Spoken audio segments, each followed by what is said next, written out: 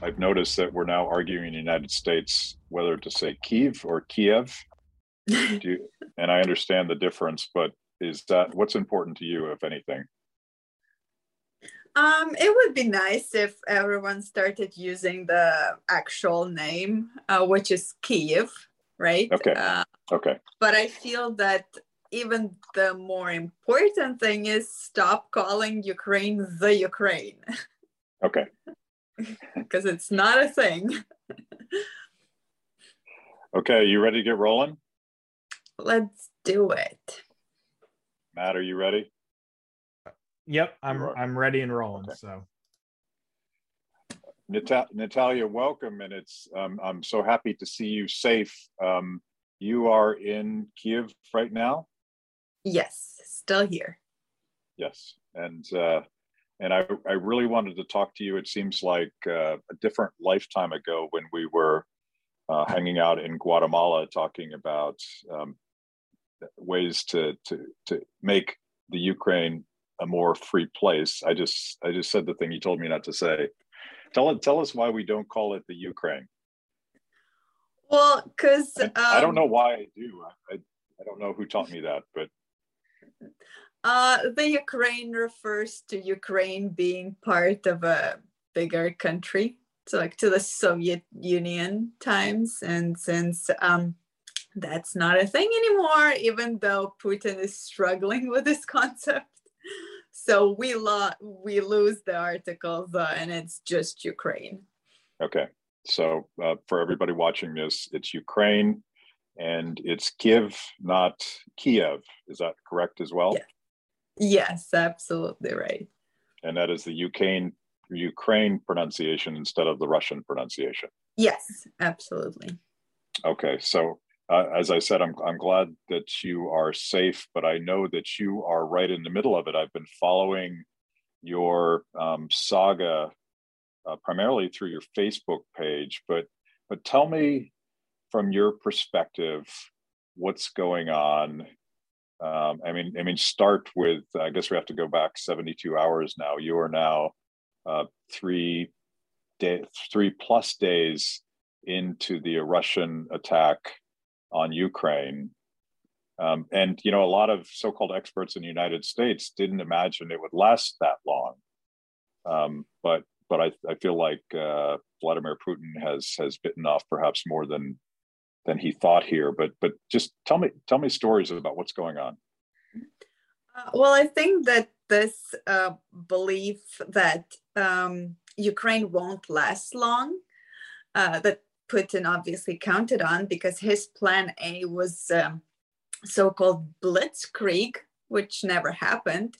I think he obviously underestimated Ukraine, and he expected that all of these soldiers will be greeted with flowers, bread, and salt as soon as they enter Ukraine, and that never happened. And it's just one of his delusions. As for the foreigners thinking about Ukraine like that, I think it might have been, influenced by what happened in Afghanistan, with how fast the army crumbled.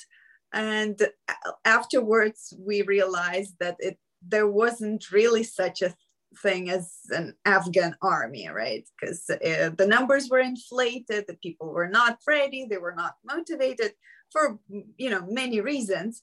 But the case of Ukraine is absolutely different. So in our situation, we have an obvious unprovoked attacker who is sending here people who are not motivated, who did not, some of them did not expect to go to war, because technically everything started with, exercises, right? Military exercises at the border. So they were caught off guard by their task, that they're coming here to kill people. Some of them thought that they were either peacekeepers or so-called saviors. Well, that didn't happen. And they also thought that they will be fighting against some, neo-Nazi lunatics. And it turns out they are fighting, the people of Ukraine.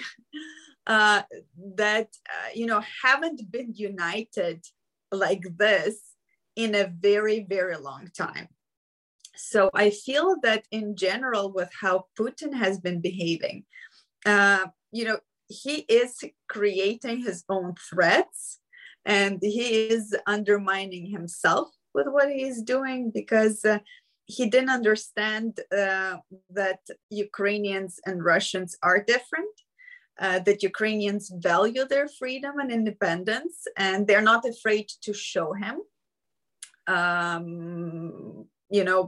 that we are different, and that we're not running away. You have a lot of civilians picking up weapons.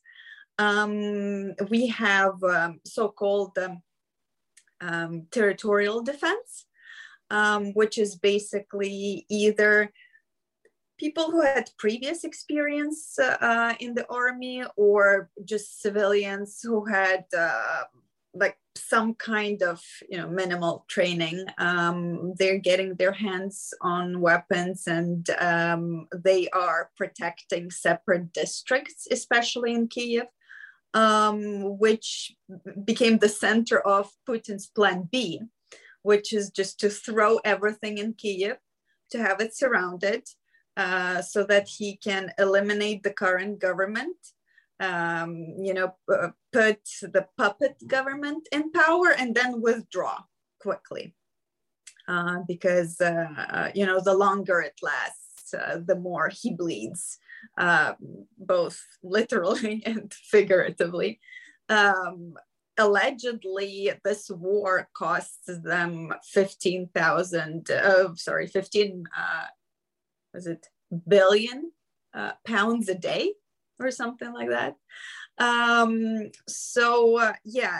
Today, I think we saw the first appearance of Chechens in Ukraine, and a couple of them were captured, the ones that survived the attack. The Ukrainian army is being absolutely brutal, to the attackers, but those who decide to stop killing innocent people and give up, obviously they are captured, they're interviewed, and everything is posted online. And today, our Ministry of Defense announced that they are creating a hotline for Russians who have their family members sent to Ukraine, and who can't, either connect with them or are not sure where they are. So they can just call this hotline, and Ukrainian crazy neo-Nazis will help them find out information about what's going on with their relatives. And if they're captured, we'll give them an opportunity to send a word or two to them. So this is what's happening, and it gets scarier at night, because this is when a lot of rocket launching happens, airstrikes, because they're trying to be sneaky about this. And tonight is expected to be especially hard, because we saw Russian Grads approaching Kyiv, and this is a very dangerous weapon, because our air defense system operators cannot shoot them down. So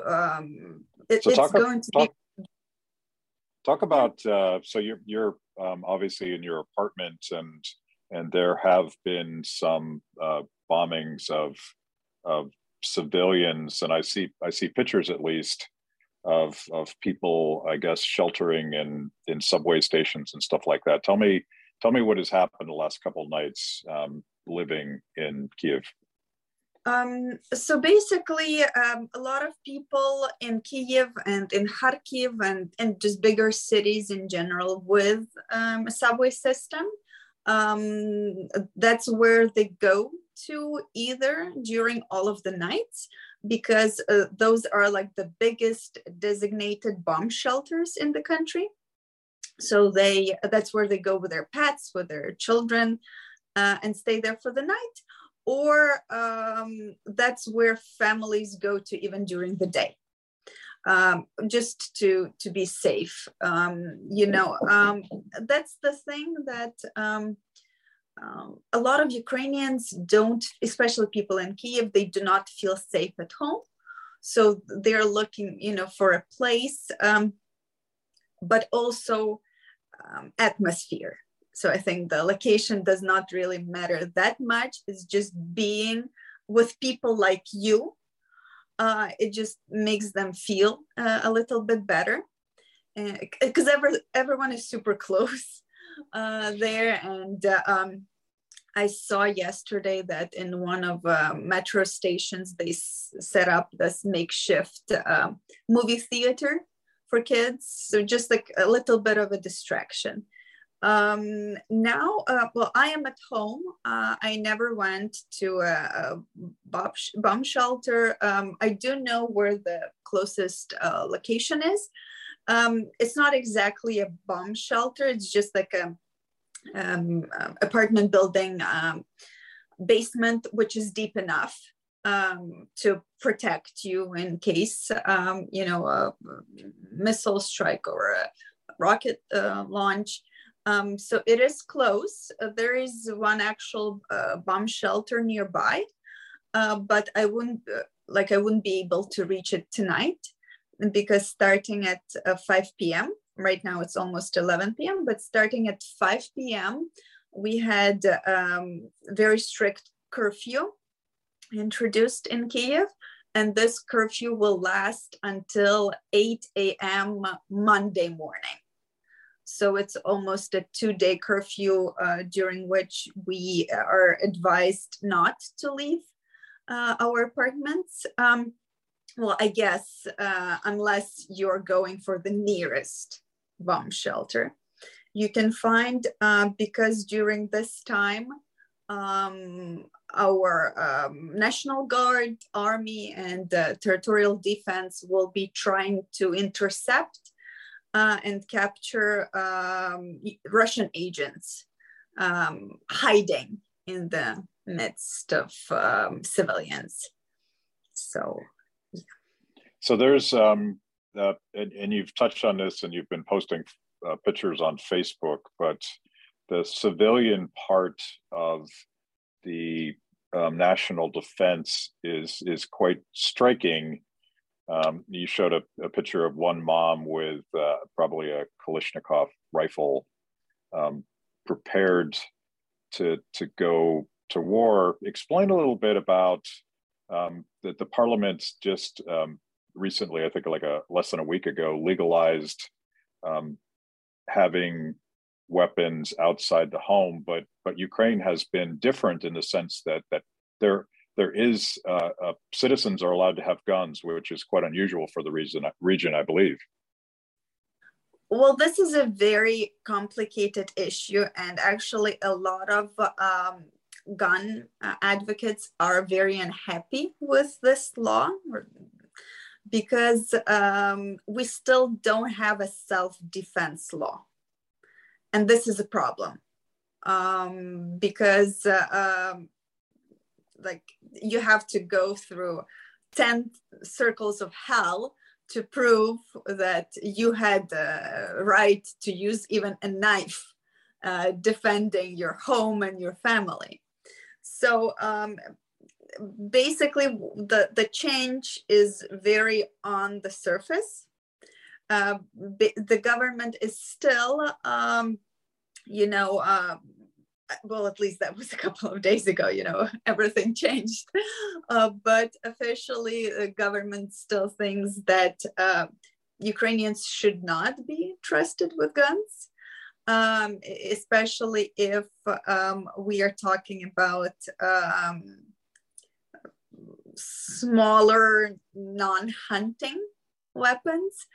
But then again, the day before yesterday, we had 10,000 automatic rifles distributed among our territorial defense because this is war, right? That was peacetime talk. And now everyone is ready. Everyone is suddenly a responsible adult able to use an automatic weapon. So the fact that those weapons were distributed is obviously extremely helpful. Hopefully people do know how to use those weapons and they're not going to hurt themselves in the process. Just because they didn't have the time for proper preparation, you know, and just because they're, even if you're a hunter, right, the weapons used for hunting are very different from automatic rifles. So yeah, at least they're armed. That was not enough weapons. They're saying that they will be distributing more. Well, the more the better in our situation. But also they're armed with the Ukrainians' favorite weapon, which is Molotov cocktail. So we had a lot of practice with those in 2013 and 2014. And now our various divisions of our army, they're distributing information, instructing people where to hit which vehicle with a Molotov cocktail to cause as much damage as possible. So this is what the territorial defense members were busy with today. So if you look through pictures from the biggest cities in Ukraine, you will see that there are tons and tons of boxes with glass bottles filled up with the inflammatory liquid and with pieces of cloth sticking out. So this is what they will be doing tonight, and this is what they will be doing tomorrow, and we'll see for how much longer it's going to last. So the thing that perhaps, and this is me not knowing enough, and you're going to correct me if I get this wrong, but perhaps the biggest miscalculation that Putin made here was not appreciating that there's now several generations of Ukrainians since the Declaration of Independence in 1991 that don't have the built-in loyalty to Russia that perhaps existed in the early 2000s. Talk a little bit about younger generations. You would be one of them, but what is the mindset of young people when Russia invades their country? Well, the case of my generation is very interesting because we might not be that young anymore, but we went through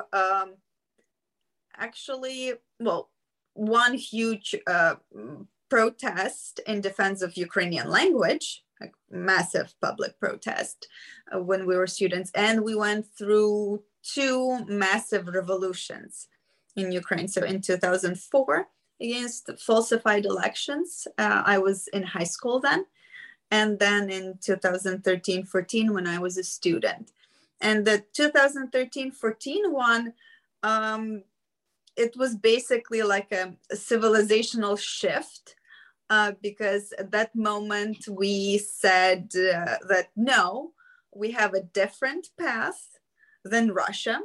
We want to be closer to Europe. We share European values, and we want to develop differently.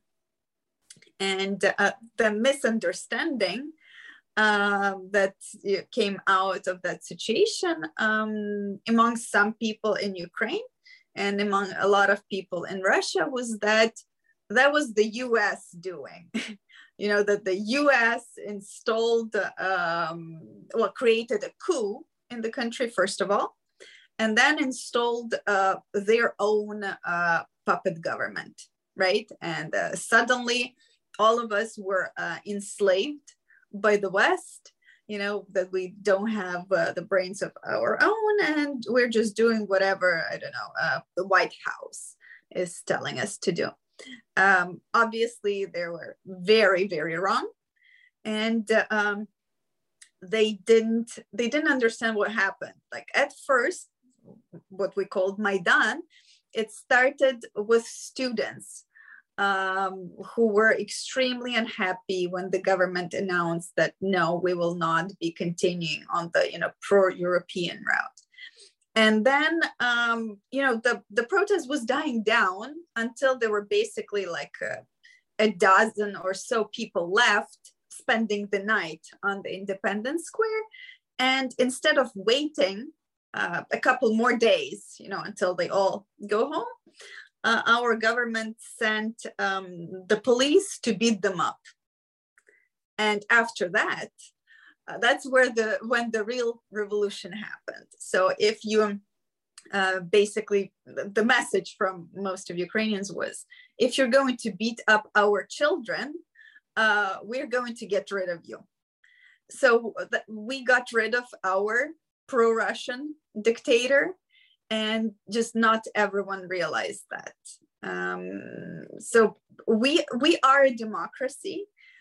We have a lot of issues on our own, but we elect our government, and when we elect our government, this government represents not all Ukrainians, because we are a democracy, right? That's why we still have pro-Russian politicians.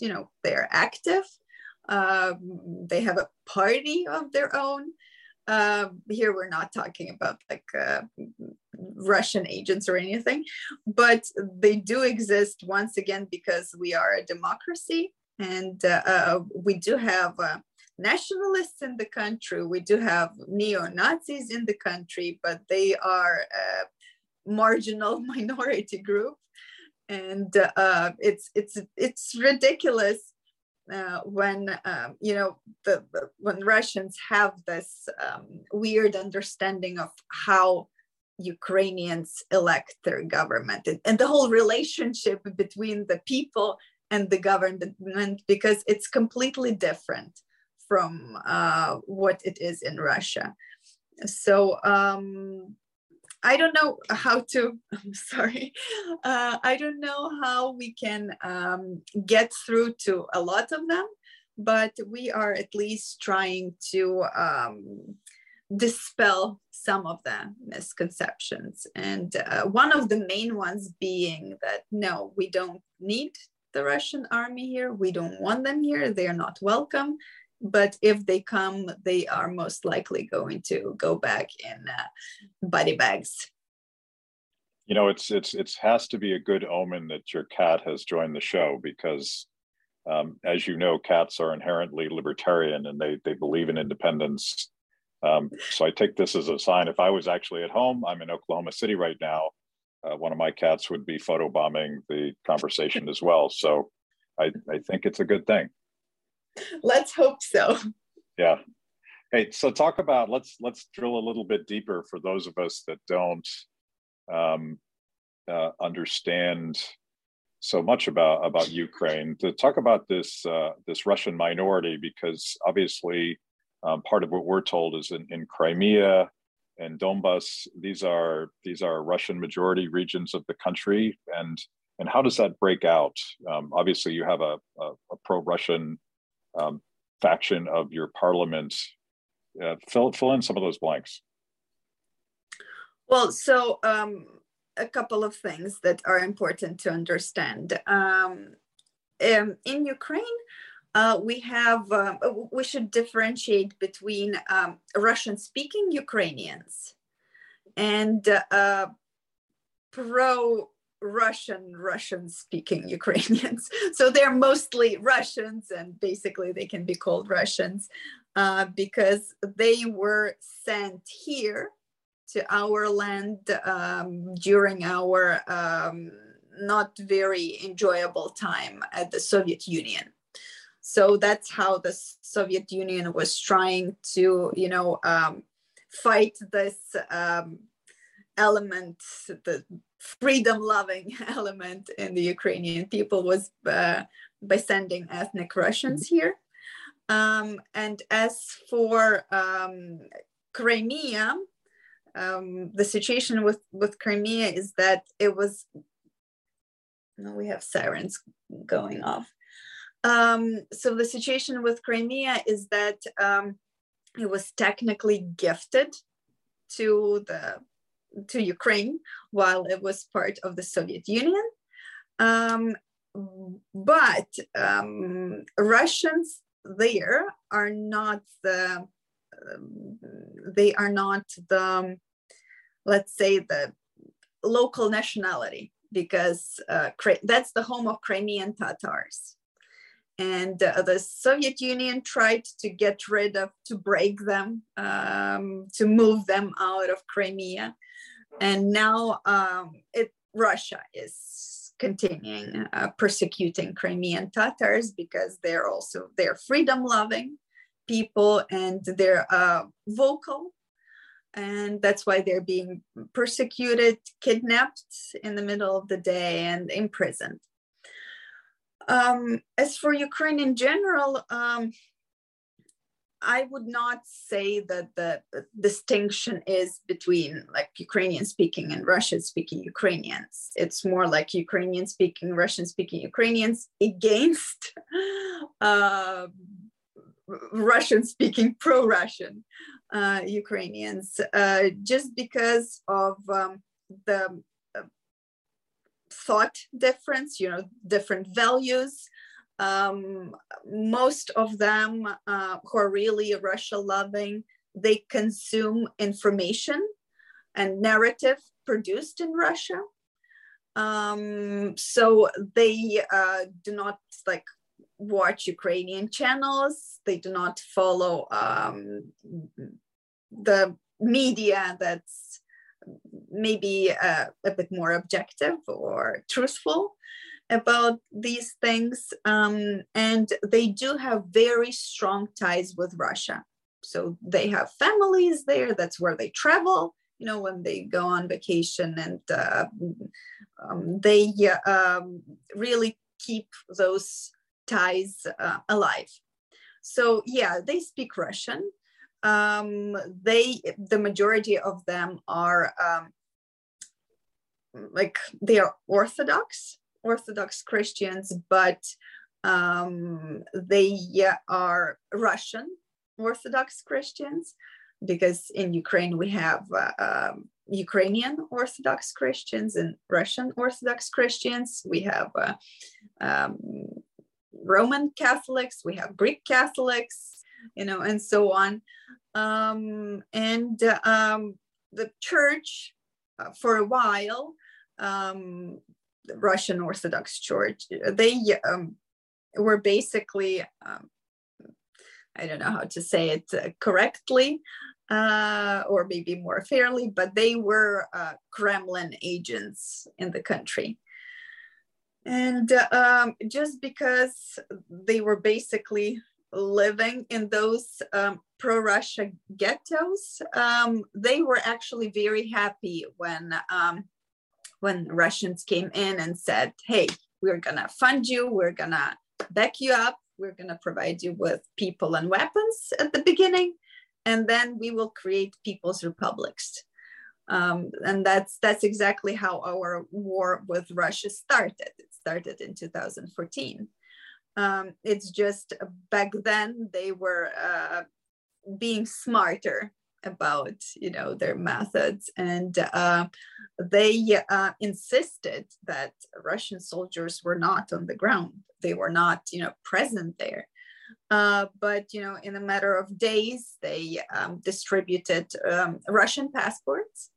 They actually insisted on people switching their nationality, and in Ukraine you're not allowed dual citizenship. So basically, if you want to switch, you have to give up your Ukrainian citizenship. Then they took over mines, businesses.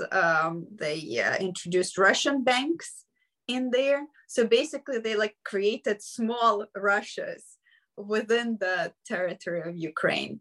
And now they showed up claiming that they came to save those people's republics from genocide, from the genocide created by the US installed government in Kiev, neo-Nazi government, which is even funnier, taking into account that both our previous president and current presidents, they are Jewish and Russian speaking, outside of their formal engagements.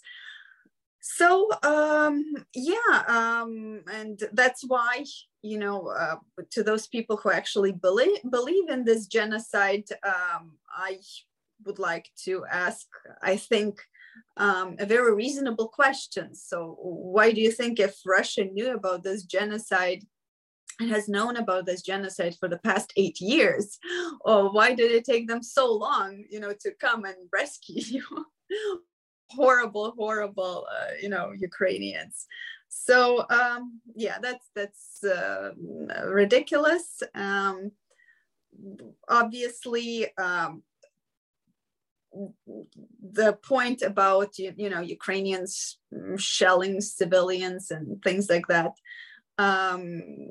is not true. Civilians do die when there is military action going on, unfortunately. But the Ukrainian side was actually sticking to the Minsk Accords in the points in which certain weapons were banned, or they were not allowed. And in most cases, the Ukrainian army wasn't even allowed to shoot back. And that's one of the reasons why, a lot of after the wave of volunteers in 2014, because our army was basically non-existent. So that wave of volunteers died down, and at some point they left the army because they were so, disheartened, disillusioned, and it's very difficult psychologically, when you get shot at every day, your comrades, your brothers in arms and sisters in arms die every day, but there's nothing you can do about it because you're actually the side that is following the rules. So a lot of them even left the country altogether, but they're coming back now because they're actually allowed to, protect their land now. They're allowed to use these weapons, modern weapons that we are receiving from our Western allies. And actually, Germany today announced that they will allow for German-made weapons to be sent to Ukraine. Before this, only the American-made ones were allowed. So they're coming back. And one of the rumors is that they're especially eager to have another meeting with Chechens, because they are not done. They didn't finish their conversation in 2014 and when they were involved. So we see this desire of people to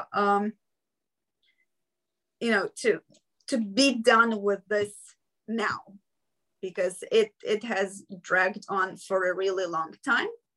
And this escalation, this full-scale invasion, it created an opportunity to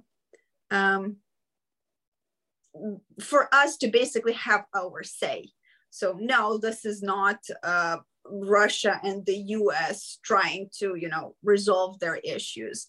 And no, this is not Russia worrying and trying to protect, its security interests. If you're worried about your security, you protect your land within your own borders. You don't invade other countries, and you don't threaten other countries, because he even threatened Finland and Sweden earlier today. So Russia is creating a lot of its own security issues, and no, it's not about NATO. Ukraine wanted and still wants to join NATO because it feels threatened by Russia, not because NATO is encroaching. And now, since this massive escalation, it just, to me at least, it makes sense that NATO is increasing its presence in the region to make sure that its members are protected. But it had a cause, and it was Russia's actions and Russia's behavior and the messages that Putin has been putting out publicly. What is your take on President Zelensky? When he was brought into power, it was a landslide victory.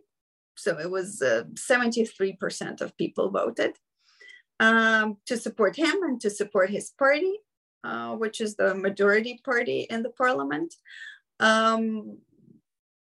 I did not vote for him. So a lot of people are saying, like, this is my president because I voted for this person, or this is not my president because I didn't vote for this person. So right now he's everyone's president. So he might have started off as a clown, as a lot of people call him, just because of his comedian background. But he has clearly risen up to the occasion. He's doing it right. He is delivering the correct messages, and he has grown a lot in these past couple of days. And I think for himself, he has realized a lot, because he also had his own illusions about Russia, about Putin. But when you have these people bringing war to your country, your way of thinking tends to change quite a bit.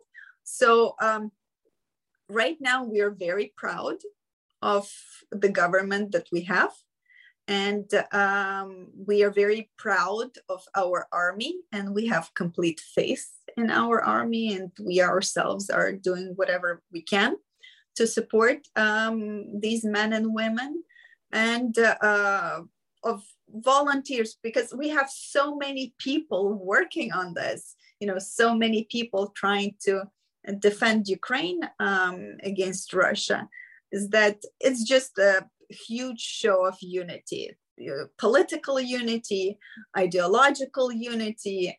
And before this, we used to say that the problem of Ukraine, other than issues like the lack of rule of law, corruption, all connected issues, that the biggest issue of Ukraine is the absence of the national idea, something that would bring us together. Well, now we have this national idea, and it basically can be summarized as, kick Russians' asses, Russians' occupants' asses. So yeah, it's a tremendous show of unity. And sure, we're scared. We're going against a very big army. It might not be the best army in the world, or the most prepared army in the world. We don't have a lot of insiders information about how things are going in the Russian army, but just judging by what we were able to capture, obviously the Ukrainian army, the condition of their armored vehicles, tanks, things like that, it's not ideal. They are not motivated. Yes, there are a lot of them. And we have a big problem right now, is ensuring air defense. That's why you could probably see a lot of Ukrainians and politicians calling for the no-fly zone over Ukraine. because that would be like NATO guaranteed no-fly zone over Ukraine like they did for Israel, even though Israel is not a NATO member. So I think a very important point to make is that we do not expect the US or NATO to send people to Ukraine, to fight or instead of us or to fight with us. No, that's not something that we want, unless we see separate groups like volunteering to join us and stand with us.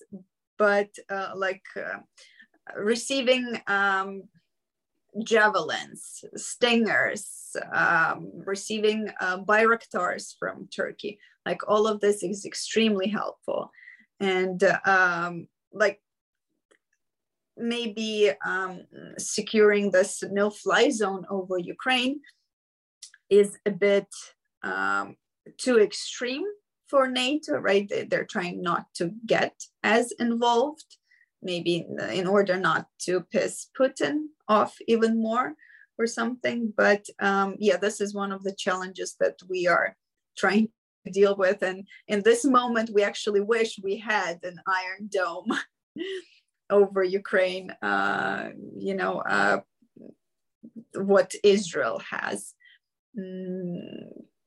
Because obviously we would be a lot more protected than we are now. But I think we are handling ourselves pretty admirably. And we survived 3 days, and hopefully we will last longer. I guess military experts, they allege that if we are able to stand our ground for 10 days, then Russia will have to back off, because they will not have enough money, manpower, resources to keep this going. I don't know how true that is. I just know that we are not planning to back down anytime soon. So, however long it takes. You said earlier, and we heard that the sirens, has there been fighting near where you live? Well, there have been cases of Russian saboteurs and Russian military vehicles stopped nearby on their way to the government quarters. So technically, I don't live next to any strategic objects or governmental objects. But during the night, they tend to just bomb places randomly, or aiming at one place, they completely miss it, and the missile or the rocket ends up in an apartment building, like we saw this morning. So at night, we are not feeling particularly safe. And there was a message, my brother sent me a message. When was it? It was 20 minutes ago, saying that in 30 minutes, Kyiv will be heavily bombed. So this is something that we were warned about because of the approach of Grads. So if they do launch those, it will be like blanket shelling. So these weapons, they are not selective about their targets. So there will be a lot of casualties, and obviously they will be going for civilians as well. So that's something we will be waiting for. So probably no one is going to go to sleep tonight. So when we set this up at the last minute, because we wanted to get your perspective and hopefully create a platform for you to tell this story. And Terry, my wife, was texting with you, and she asked if we could identify you publicly. And you said, so far so good. Sure, I don't have any reservations about speaking publicly. It's my duty as a Ukrainian. You talked about the unity of Ukrainians. Give me a sense. Give me some hope. Give me some hope that there's enough resolve here, that everyone in Ukraine is going to be okay. Not everyone. I don't know what to Unfortunately, ask. No. Unfortunately, no, it's not going to be everyone, because we already have civilian casualties. And so far, we see that the death toll is around 300 people. And those are only the ones that they were able to identify. And a lot of people are missing, and more than 1,000 people are injured. So unfortunately, not everyone will be able to survive this. But, you know, if we're going on the way of storytelling, right? We're trying to learn how to tell stories properly. So just today, an 80-year-old man showed up to register for the army with a little brown leather suitcase in which he had 2 t-shirts and 2 pairs of pants. And he said that he was doing it for his grandchildren. In a different situation, you know, we have military conscription in the country. And under normal circumstances, you will have people trying to bribe their way out of the army. Now people are trying to bribe their way in because they want to register either for the army or for the territorial defense. It doesn't matter. So they're trying to bribe their way in, but they can't find slots available.